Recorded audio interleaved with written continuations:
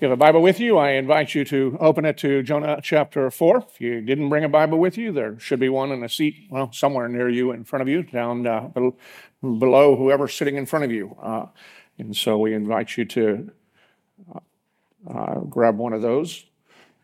Almost forgot my password here, which could be good, could be bad. Depends on what I remember as I wish to begin the message. But today we come to the end of at least our study this time of this story of Jonah. I hope that you have been encouraged. I've been encouraged by some of the insights that you have shared with me, that the Lord has spoken to you in our time studying.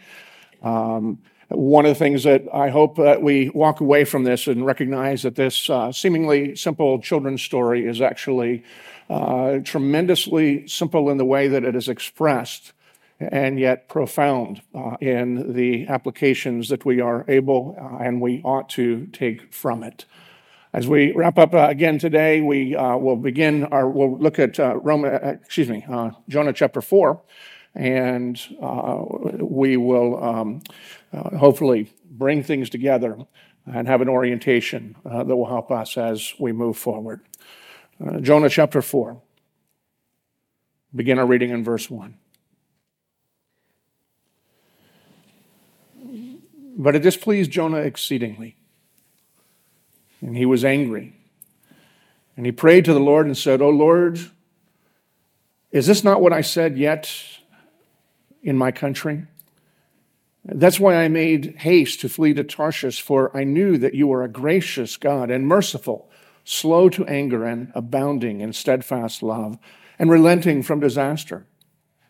Therefore now, O Lord, please take my life from me, for it is better for me to die than to live."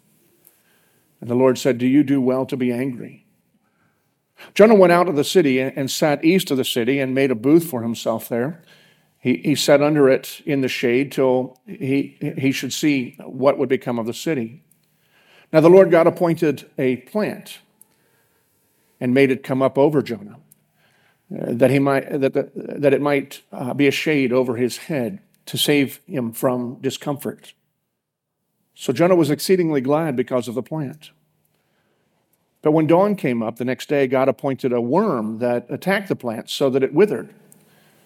When the sun rose, God appointed a scorching east wind, and the sun beat down on the head of Jonah so that he was faint. And he asked that he might die and said, "It is better for me to die than to live." But God said to Jonah, "Do you do well to be angry for the plant?" And Jonah said, "Yes, I do well to be angry enough to die."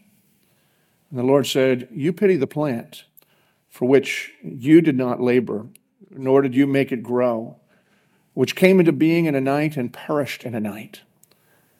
And should I not pity Nineveh, that great city in which there are more than 120,000 persons who do not know their right hand from their left, and also much cattle?" The word of our God. Let's go to him in prayer. Heavenly Father, as we come this day, we give thanks to you for your promise of your presence, for the word which reveals to us both what you are like and what we are like. Fortunately, it also reveals to us what you are doing. And I pray that you, Lord, would be at work within us as we consider this word today, that you would open our hearts to receive what you have chosen to reveal. You would open our ears to hear the words of wisdom that you recorded through your servant Jonah, and open our eyes to see both you and ourselves, that we may recognize both our need for change and what you are doing to bring about the change. Lord, strengthen us in your grace. Help us to rest upon it. May it be at work, even in us today. We pray in Christ Jesus. Amen.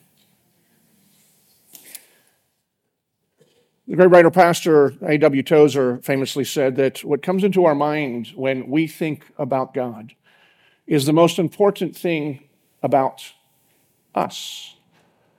change the table a little bit. We have this idea that we study the theology just simply so that we would know more things about God. But what Tozer is saying is, while it's important that we know things about God, what we know about God is really what becomes the most important thing about us, because what we know is what we do is what we trust. And so therefore to know God and to know about God shapes the way that we live our lives. Now, this is vitally important even as we come to this passage, because as we look at this passage once again today, one of the things that we need to see over and above everything else, behind all of the drama that is taking place, that the story of Jonah is primarily about God. Just as all of the Bible, everything that is in it is primarily about God. Now, it's easy to miss because there's a lot of drama and we tend to identify with the different characters. Sometimes we identify with them as in we see what they're doing and we don't want to be like them. Sometimes we recognize that the whole point of revealing them is that we ought to see that we are like them and how we can no longer be like them. But it is always about God. It is about how God is at work in his people and then through his people to a world that he has created and that he is redeeming, bringing to himself in order that he may bless the peoples of the world.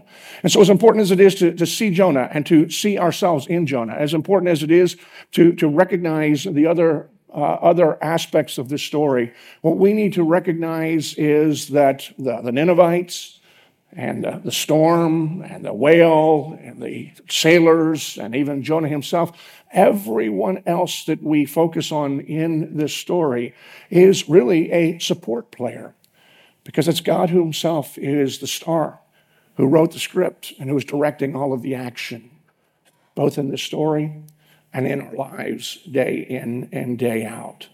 And so again, as important as it is to see ourselves in Jonah and to see how God is at work in Jonah, what we need to do is to make sure that we don't neglect asking these important questions. What is it that we see about God in this story?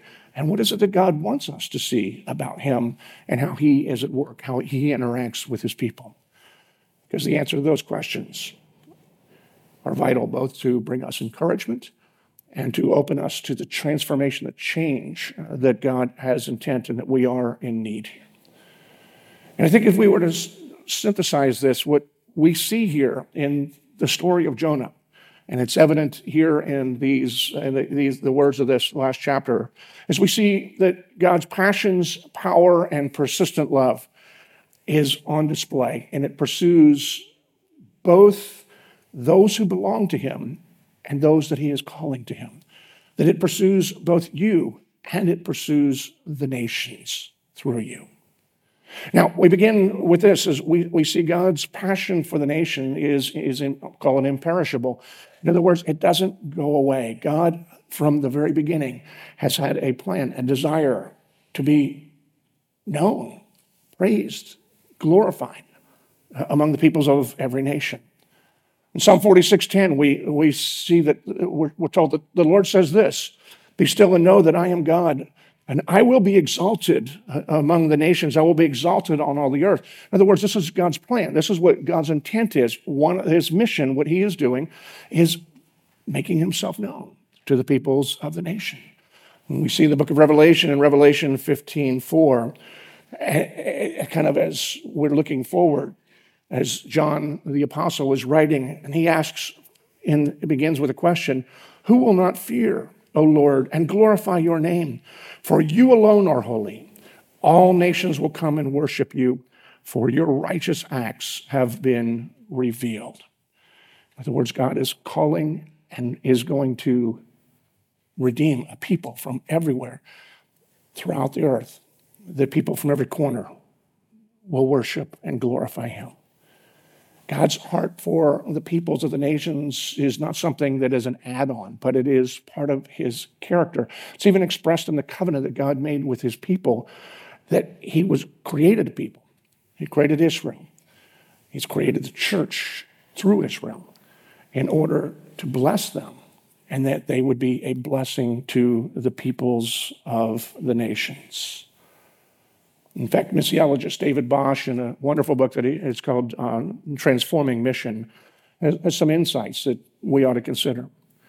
The first thing that he says is this, is that missionary activity is not so much the work of the church as simply the church at work. He also says that mission is not just the work of the church, but it is an attribute of God.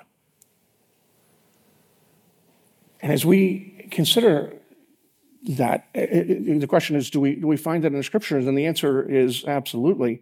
And I think that we see it evidence here in the story of Jonah, even as we do everywhere else. The evidence that God has a passion for the nations is that he called Jonah in the first place to go to this city, to these people who were in rebellion against him, who were against his people. And the whole purpose was that they would hear the message of who God is and the grace that is available to those who will humble themselves before God. That was the purpose for which Jonah was called. And that's what we see, particularly in chapter 3, that the response that God enabled the people to hear and to respond. And then we see the perplexing response of Jonah to the heart of God. We see characteristics of God, and Jonah is very right when we look at this. And Jonah says, I knew that you were compassionate. I knew you were slow to anger. I knew that you would have mercy.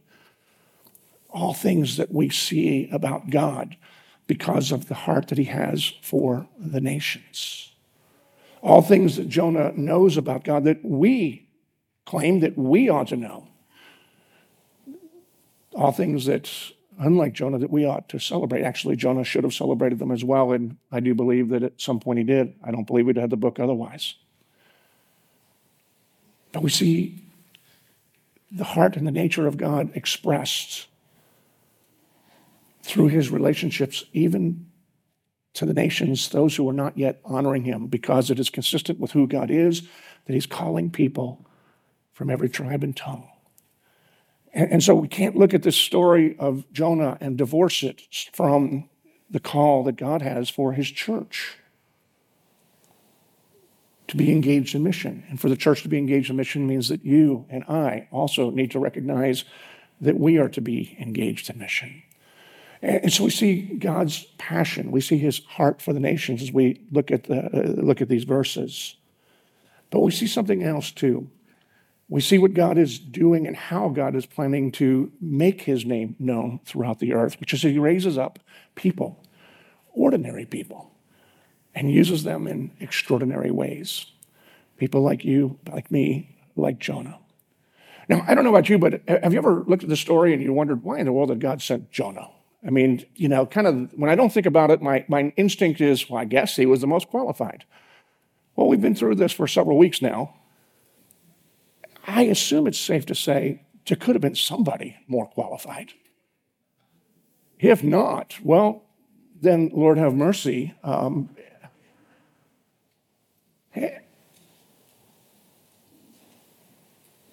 One of the things that we need to recognize is that the attributes of God that Jonah recognizes are true not only for the nations and for the people who are outside of God's family at this point in time. They're true for you and they're true for me. They're true within God's family. God is gracious and he is compassionate. And he's slow to anger and he is abounding in love. You see, God had every right and had good reason to just go ahead and destroy Jonah. I mean, who reading the story by the time, especially maybe at the end, but at the beginning, now we come to the end and just say, who's going to blame God if God would have said at the end of the story, after he talks about the cattle, I have compassion, you have compassion for the plant. I have compassion on the city and even the cattle. And you know what? I'm done with having compassion on you, Jonah. Gave you a chance. Gave you a second chance. You still don't get it. I'm done with you. And yet, instead, what God says, ask this question. Jonah, do you have a right to be angry? Now, Jonah's response is comical. I do have a right. And he says it over and over and over again. we can't miss the fact that Jonah warrants rejection but receives grace. And it's an illustration of what God is doing, not just in the life of this one prodigal prophet, but in the lives of every person who belongs to God. See, every one of us is in need of transformation. We are in need of renewal. We're in need of our relationship with God being restored and deepened, and that through that relationship to be transformed, to be who God has created us to be the people who are able to experience the fullness of the life that God has given to us, which means becoming the people that God is going to use.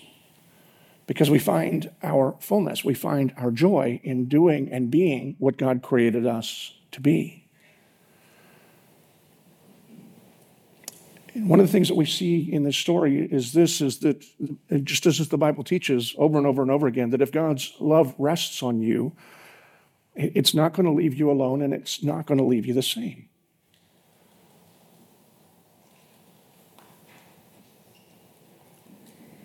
In fact, it would be contrary to the very nature of God. One of the images that the Bible refers to, that God likens himself to, is as a fire. In Hebrews 12:29, the writer says that our God is a consuming fire.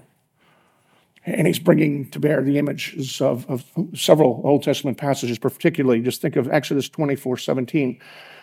To the Israelites, the glory of the Lord looked like it was a consuming fire on the mountain. I mean, that was what they were able to see, that God is like a fire.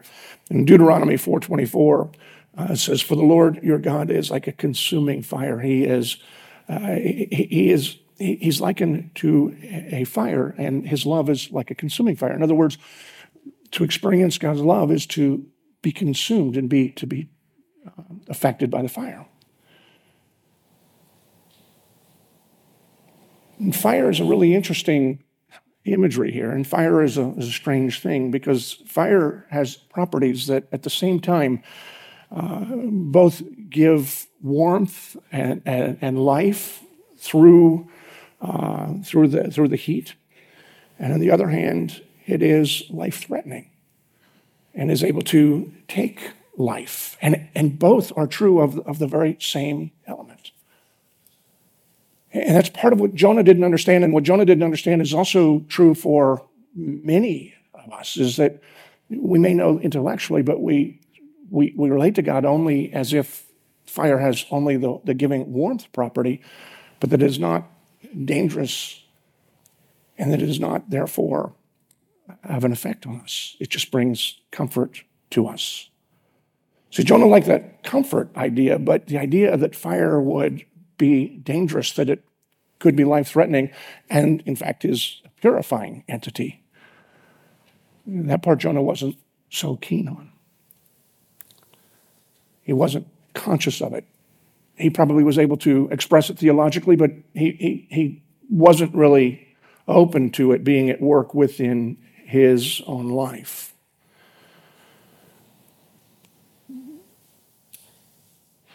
But the question is, are we open to it? Do we recognize how God is often at work? Because God's love is a matter of extremes, and God's love is both a refining, purifying fire, and God's love is as a life-seeking and a life-giving fire. Both.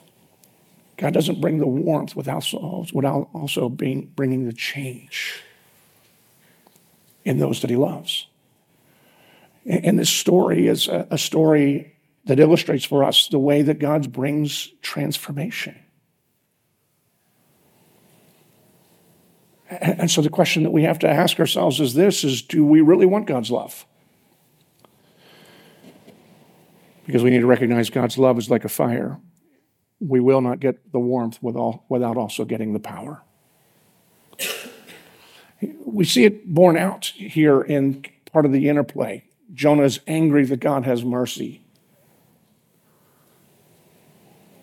And while God could have rejected Jonah, instead he enters into not only a discussion, but through his acts of providence, in order for Jonah's heart to be engaged, to perhaps be exposed, not to God, because God's already aware, but exposed to Jonah himself.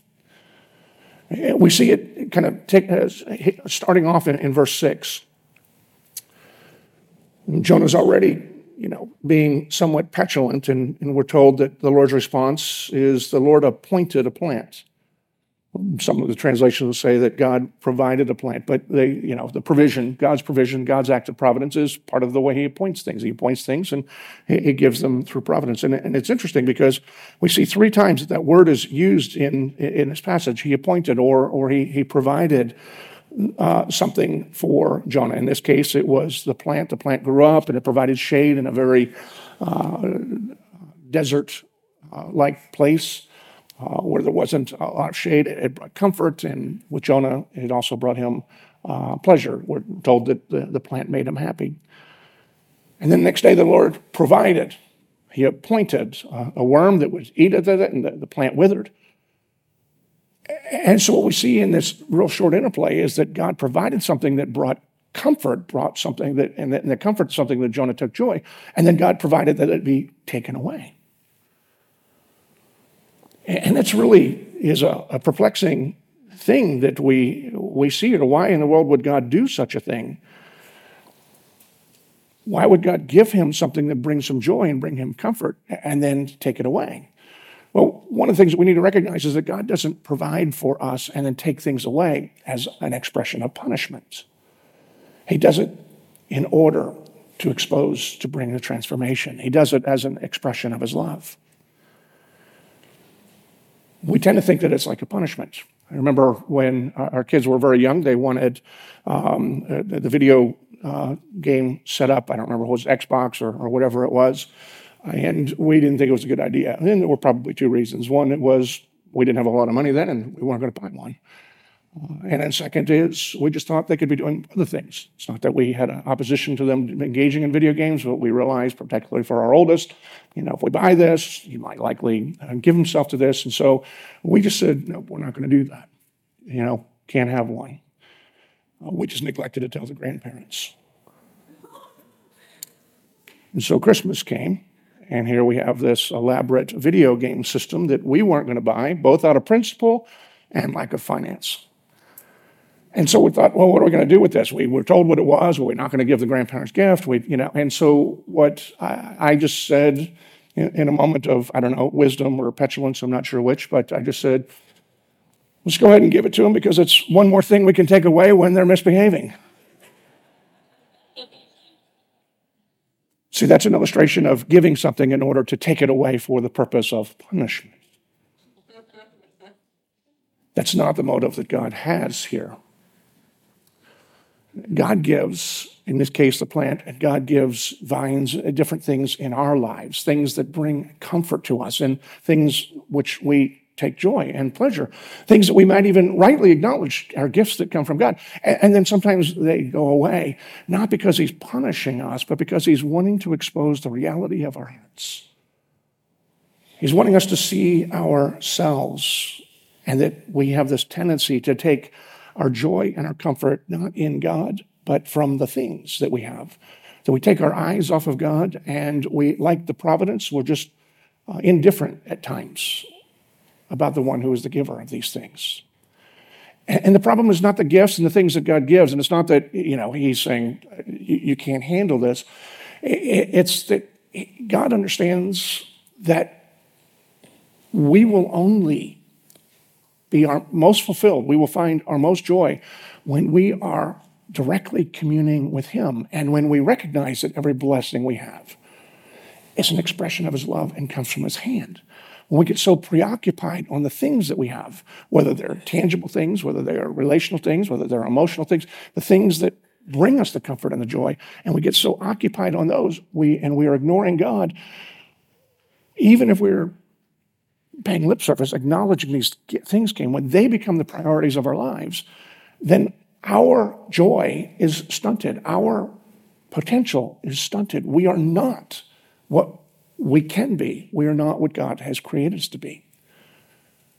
And in situations like this, and this is the way that God works, is that he will provide, but he will remove, not to bring punishment because we, disobeyed necessarily, but because he wants us to come to recognize that we have become so attached to the idea of comfort that we are willing to rest in that moment and not be what he's created us to be, that we are willing to rest with these things, thinking that these are just blessings, that we are favored, but not be the agents and the instruments that bless others and through which we find our greatest fulfillment. And so God sometimes will appoint trials as an expression of his love. And we tend to get annoyed, and we tend to get, angry with God. What we need to recognize is that these are things that God is irritating us, usually, always for our own good, and usually for our protection. I remember reading some time ago a story of two lumberjacks who were sent to a particular part of the forest knowing that they needed to clear all the trees in just 2 weeks.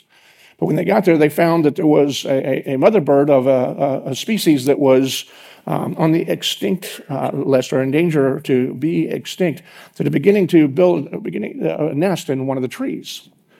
And so the two lumberjacks, they knowing both the law and not wanting to do anything that was going to be detrimental to this bird. They didn't want the mother bird to get hurt. They didn't want her children to get killed.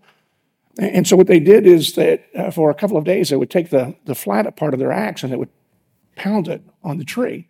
Rather than chopping the tree down, they took the flat part of the axe and they just kept pounding on the tree, and then it would vibrate, and it was quite irritating to the mother bird. And the mother bird would squawk and would jump, and a couple of times the bird would come down and sort of kind of swoop and attack, and because it was annoying. The mother bird had chosen that tree because it would bring peace, it would bring security, it would bring safety to the family, and yet these trees were going to be coming down. And day after day, the lumberjacks would go and they would pound the thing until finally the mother bird, frustrated, picked up the chicks and flew and hid in the rocks and created a nest in the rocks. Well, God does it in our lives. There are things that we tend to cling to, but when we are clinging too tightly to the things, and rather than just truly trusting in the Lord, we are in danger of getting hurt, in danger of danger. And what the Lord will do is he does things to annoy us. And the number one thing is to remove some of the things that we are trusting in. But he does it in order to move us from the trusting in that into a place of safety, a place where we're able to flourish. We see this illustrated in Jonah.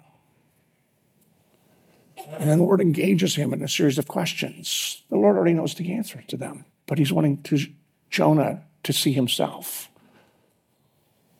Because he knows that the Lord knows it's only when Jonah sees himself, when he sees his need, when he sees that he is as needy as the people that he's frustrated with, that he's open to experiencing God's love in its fullness, to experience comfort and transformation at a deeper level. And one of the things that we need to take away from this is that for every one of us, we need to recognize this, that it's possible that the reason that we're agitated with whatever's going on in our lives, the reason that we are troubled, the reason that we may be struggling is because God is shaking your tree, or is removing something, but not as an expression of punishment, but expression of his love. He provides for us in order to bring comfort, but he is our ultimate comfort. When he removes those things, it's not so that we won't have comfort, but that we will find that we get the true comfort, which is always found in him. And so I see in this last chapter two very important principles. God has a love for the nations, which is actually good news for us because most of us, our heritage was the nations, at least at this point. We didn't come from the Jewish backgrounds, and so therefore we were the missionary entities. We were the beneficiaries of that. But God has that love for the nations. God also has a love for his people. And God's plan is to use his people to reach the nations, and yet we find the most fulfillment when we are being used by God in the way that he's created us to be used. But in order for that to happen, God brings transformation into our lives.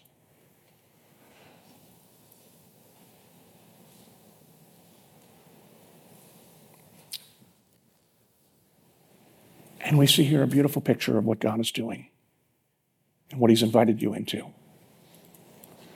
Several weeks ago, I said that God never brings in without also sending out. He never brings somebody into his family, never brings somebody into his communion without sending them out. But in order to send us out and to make us useful,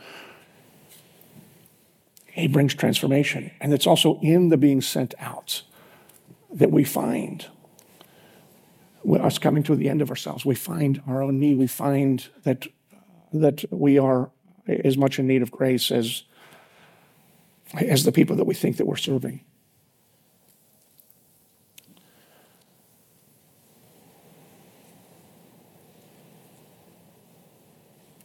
And I think the Lord is here reminding us today that those he calls, he is at work in.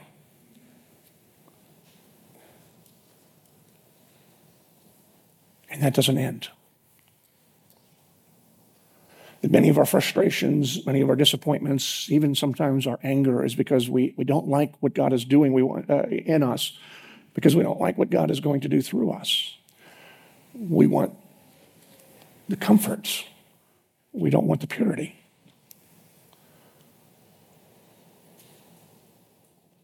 But because God is love, and because he loves you,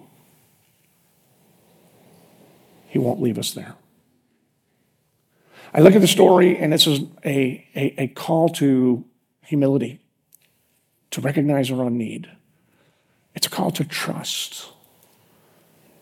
Jonah doesn't really understand what God is doing. He knows some of the plans. He doesn't understand the heart of God. And the only way he's going to understand more of the heart of God is to see what God is doing and why.